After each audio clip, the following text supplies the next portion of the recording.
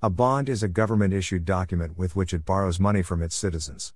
In Nigeria, the federal government through the Debt Management Office offer bonds to citizens and an interest of say 10% for 3, 5, 10 or 20 years.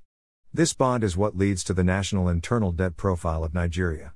The Central Bank of Nigeria prints currency notes and acts as the payer of the principal of the loans back to the citizens, while the Debt Management Office works to record that debt on paper.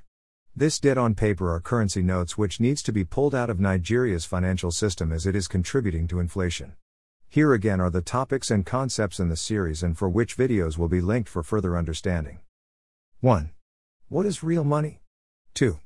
Why is there inflation and imbalance of wealth? 3. The hidden truth about money. 4. How you can make yours. 5. Fight inflation through multiplication. In the previous posts we looked at what is real money and what causes inflation and imbalance of wealth. Here we focus on one of the major means by which government in US, Nigeria and similarly countries the world over print currency notes. Debt. Debt is some money owed by any person. For governments, there is external and internal debt. Debt is incurred by governments in order to fund projects to which they do not have ready cash available to execute. The present internal debt profile in Nigeria is about 15 trillion naira. Another way to look at debt is currency notes, monies, which is in the system and needs to be removed. There is a point beyond which debt exceeds the available currency in circulation. This is because whenever the government takes a loan, there is always an interest placed on that loan.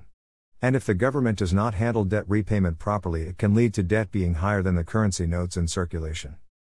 Photo 1, showing the balancing challenges between currency notes in circulation and debt. Internal debt in Nigeria could increase whenever the federal government sells bonds to citizens through the Debt Management Office DMO. And since most government projects do not make sufficient monies to pay back the loans from citizens, the federal government through the Central Bank of Nigeria pays the citizens back the principal and the interest from their investment. When this occurs, the DMO records in their books this monies as internal debt. In my opinion, bonds are a means by which the government acceptably prints more currency notes, money, which in turn increases national debt and inflation. Something to ponder upon is that, for a country as corrupt as Nigeria, how come the federal government does not fail in its commitment to paying the interest and principal on bonds? Photo 2, showing the domestic debt in Nigeria. The Pyramid Scheme. Many people can easily recall the MMM fiasco in Nigeria, and other similar Ponzi schemes the world over.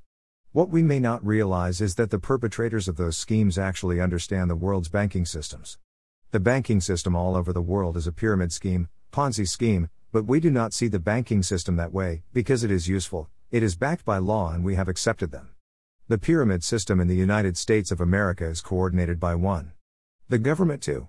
The U.S. Treasury and 3. The U.S. Reserves. This structure is what is replicated all over the world. See Figure 1. Figure 1, showing the structure governing management of currency notes in U.S. and Nigeria. Roles and responsibilities of the units in the pyramid scheme. 1. The function of federal government of Nigeria is to declare bonds for sale to raise capital for government spending. 2. The function of the Central Bank of Nigeria is to pay the principal with interest to citizens who purchased bonds. 3. The function of the Debt Management Office is to record these monies paid by the Central Bank of Nigeria as debt. Photo 3, showing the cycle for bonds and currency notes.